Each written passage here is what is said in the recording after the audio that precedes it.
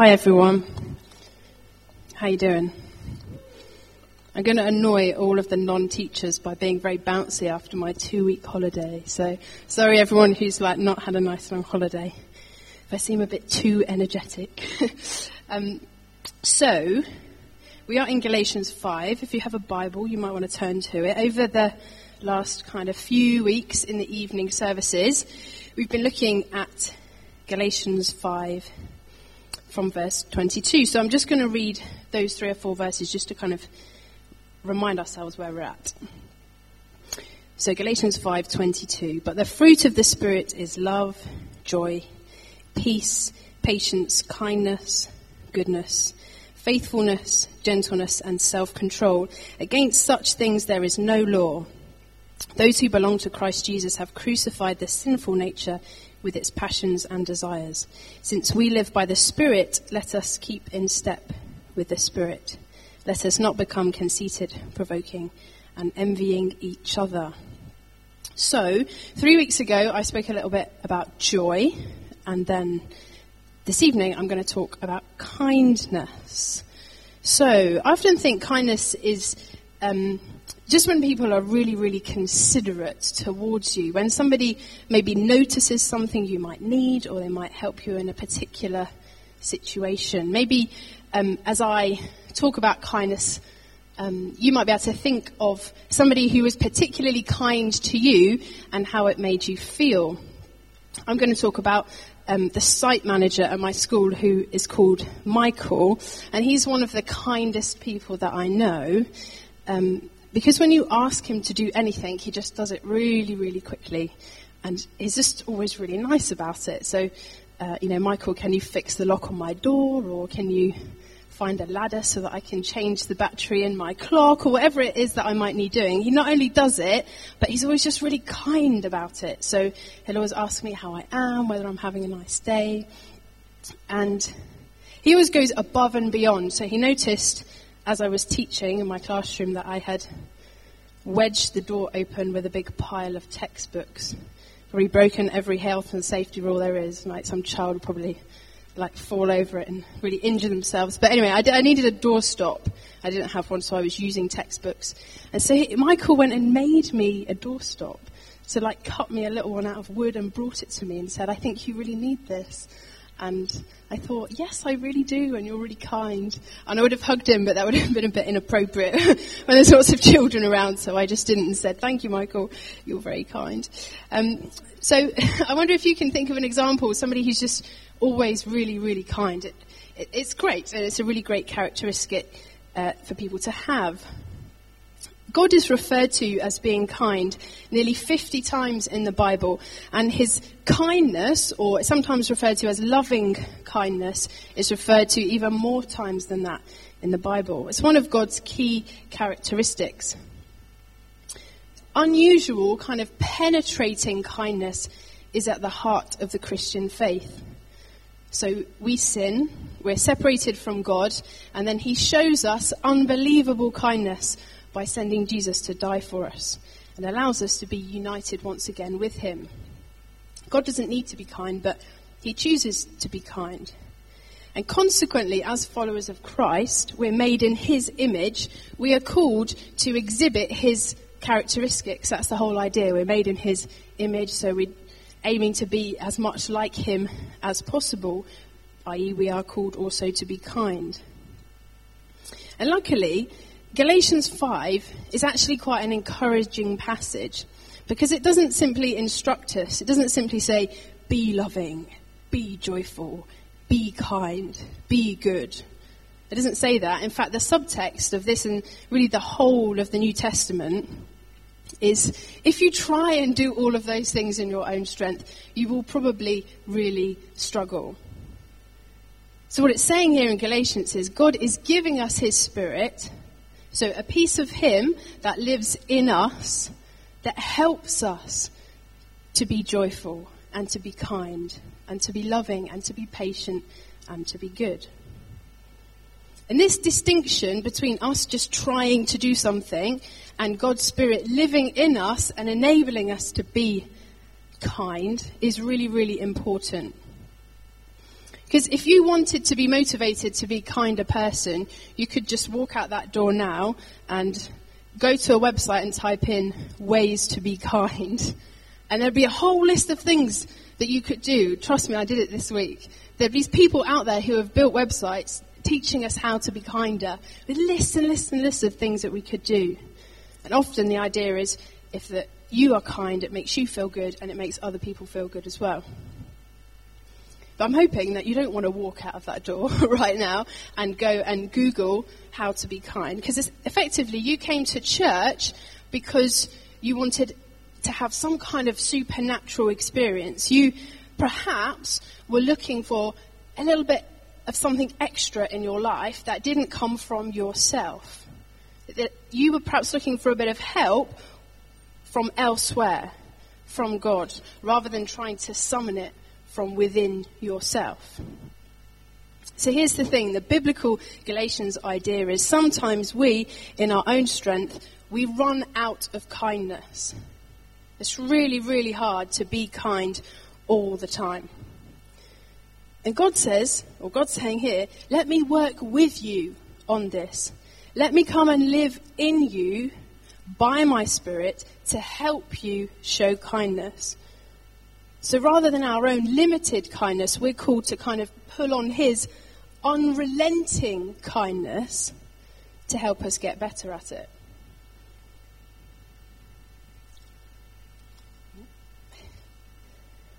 And as I kind of challenge you in this talk to try to seek kindness as a fruit in your life, please don't think that I'm trying to project these huge expectations on you and wagging the finger at you to be kinder, because I'm really not doing that. What I'm saying is, I believe in a God who epitomizes kindness, and I believe that the Bible is saying that we can have some of him by his Spirit in us so that we can be kinder. So rather than me telling you, be kind, what I'm actually asking you is a question. Will you let God's kindness work through you?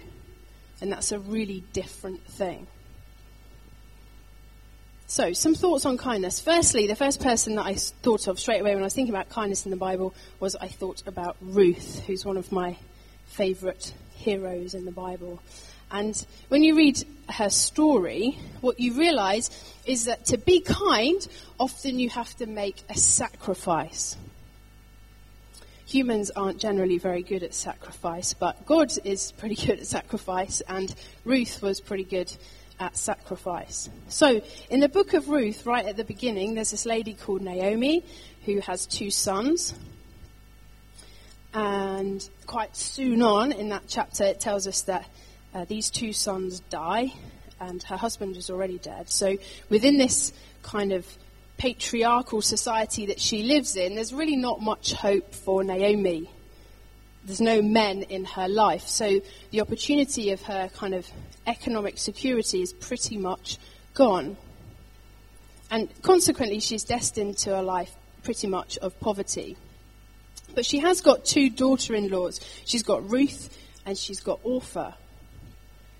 And Naomi decides that her best bet is to actually move from where she's living to go to live elsewhere. She's living in a place called Moab, and she decides to move to a place called Judah because there's more food there. And she reckons that she's going to have a better future. So Naomi and these 2 daughter-in-laws, Ruth and Orpah, who are the widows of her sons who have died, set out on this journey. You can imagine the 3 of them. And halfway there, Naomi suddenly thinks, hang on a minute, why are they coming with me?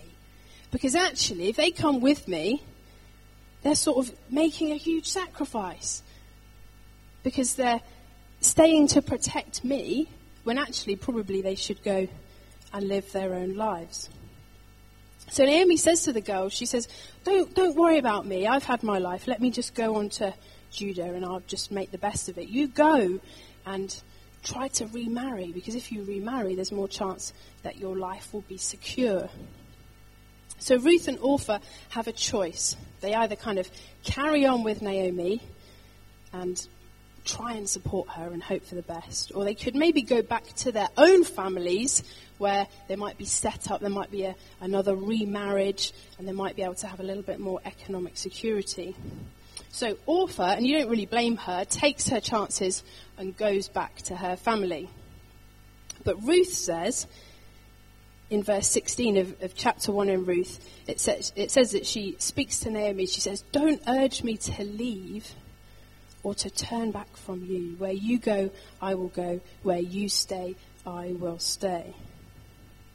Now, when I try to put myself in Ruth's shoes, I think, I really love my mother-in-law, but if it was a choice between going with her to an uncertain place to look after her, or going back to my own family to potentially remarry and have a bit more of a future, I think actually I would choose pragmatism over kindness. I don't think that I would have the strength of conviction to be sacrificially kind in that way. But throughout this whole book, actually, Ruth's actions are recorded as being kind. And whilst in the end, she goes with Naomi and she does remarry and she ends up being quite prosperous, there's this point in the story where that is by no means guaranteed.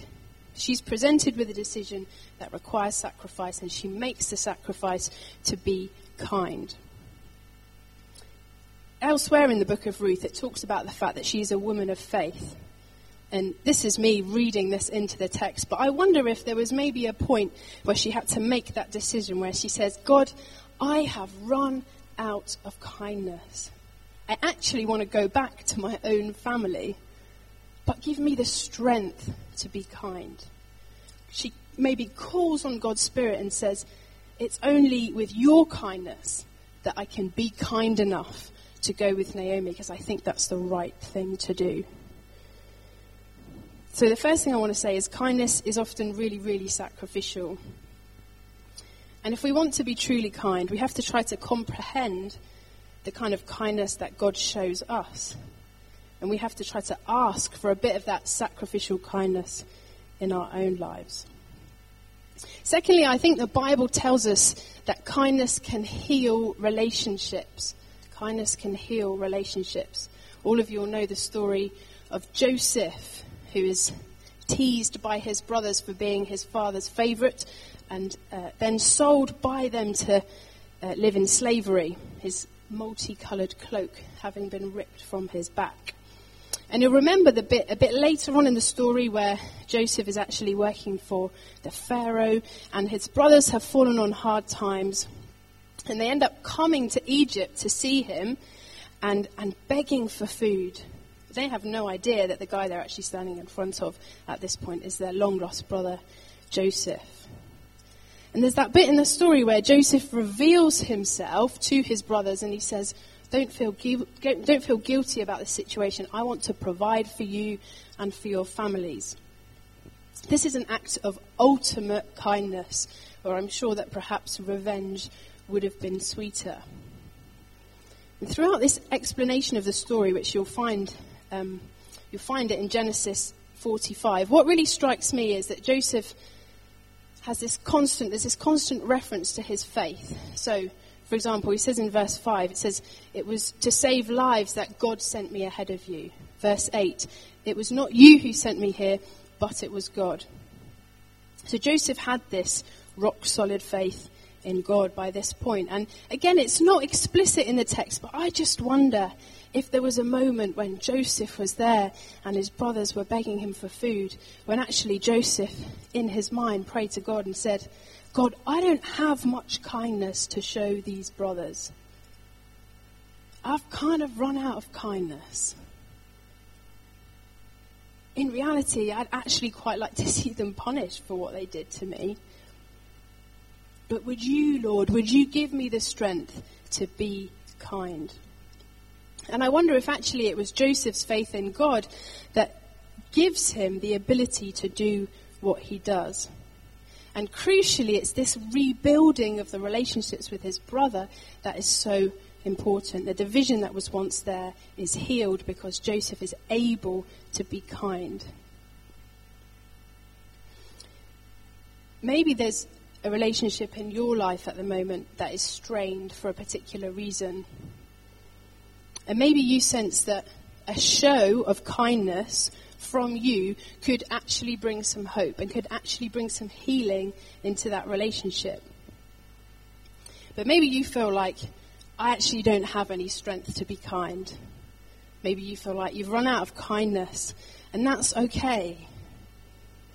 But I really want you to know that God wants to give you that strength, and that asking for his Holy Spirit in you might just further enable you to have that kindness that you really want to be able to show in that relationship.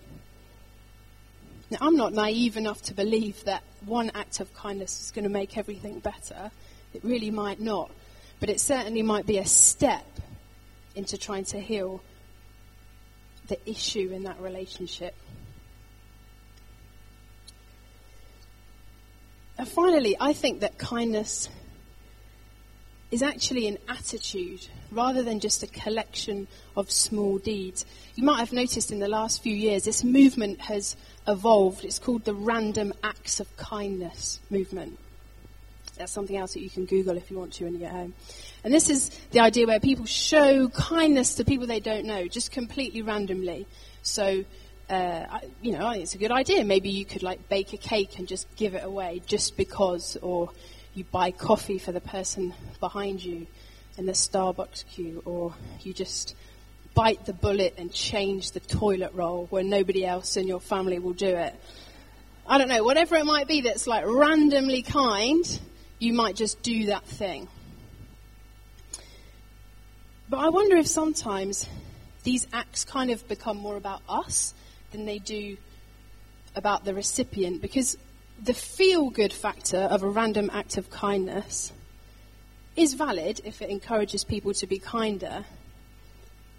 But the fruit of the Spirit idea here in Galatians 5 is not about feeling good. It's about being transformed by God. The idea is that we become patient, and we become gentle, and we become joyful, and we become kind. And the Bible challenges us that this should be our actual nature, not just a random thing that we might do. And the reason why that's more desirable than a random act of kindness is because it's easy to think when you've done your random act of kindness, I've done my good deed for the day. Tick. It's done. When actually, the kind of radical discipleship that we're called to is about being transformed so that we seek to be constantly kind, not just once a day when we do our random act of kindness. So seeking to be kind when we're at home, when we're at work, when we're shopping, when you answer the phone, or when you answer the door. And crucially, this kind of takes me back to where I started, because there's no way that we would achieve this sort of consistent kindness in our own strength. Because by nature, we're quite impatient, we're quite short-tempered, and we get tired. Which is why I really thank God for this passage in Galatians 5, because it says, this isn't about us, this is about God's Spirit. And I thank God that I can call on his Spirit every day and say, Lord, let more of your fruits, the fruits of your Spirit, be revealed in me. Your joy, your goodness, your patience, your kindness. So the pressure almost becomes not about me anymore trying to do these things, but just about me trying to call more on God. Because I know that I run out of these things all the time, but I know that God has oceans of reserves of these characteristics, and I can just keep calling on them. So just to recap what I've said, firstly, the Bible teaches us that if we want to be really kind, often it requires a sacrifice. You get a chance to go home and read the whole book of Ruth. You kind of see that whole story and how that was the case in her life. Secondly, I believe that kindness has the power to really heal relationships. And perhaps that's something that you really need to think about this evening. And thirdly, I think that kindness is about an attitude rather than just a random act. God is kind, and he wants to give us more of his Spirit in order that we might be kinder people. I'd just like to invite the band to come up if that's okay, and then I'm just going to share something with you.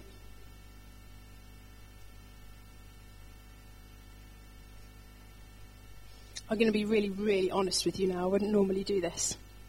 But as I was preparing for my talk this week, I was really, really challenged by what I wanted to say. Because somebody who's quite close to me, I'm not going to say who it was, but somebody that was quite close to me said something really quite hurtful to me earlier this week. And I ran out of kindness for that person immediately because I was so hurt by what they said. And maybe that happened because I was doing this talk on kindness, but literally, I felt as though I needed to be kind to this person, but that I had nothing left. And so there was a point this week where I had to just get down on my knees and say, God, I am so through with being kind to this person. And it needs to come from you. And amazingly, so far, I think I can say hand on heart, I have been kind to this person, but it totally and utterly has not come from me. And I know that tomorrow I need to call this person again, and I need to be kind to them again. And I know that that's going to be really, really hard. But I know that in God's strength, there's so much more chance of me being able to do that than if I tried to do it on my own. And I wanted to share that with you. Gosh, that was harder than I thought. I wanted to share that with you because I really feel that maybe that happened to me this week. Because there's people here who have run out of kindness for a particular person or in a particular situation. And you've run out, but you really feel like you still need to be kind because that's the right thing to do. And because that's what the Bible here is encouraging us to do. And if that's you, I would love to pray with you, and the ministry team perhaps could come up. That would be great. We would love to pray with you to be filled with God's Spirit in order that you could find that kindness, maybe this week and in the weeks to come.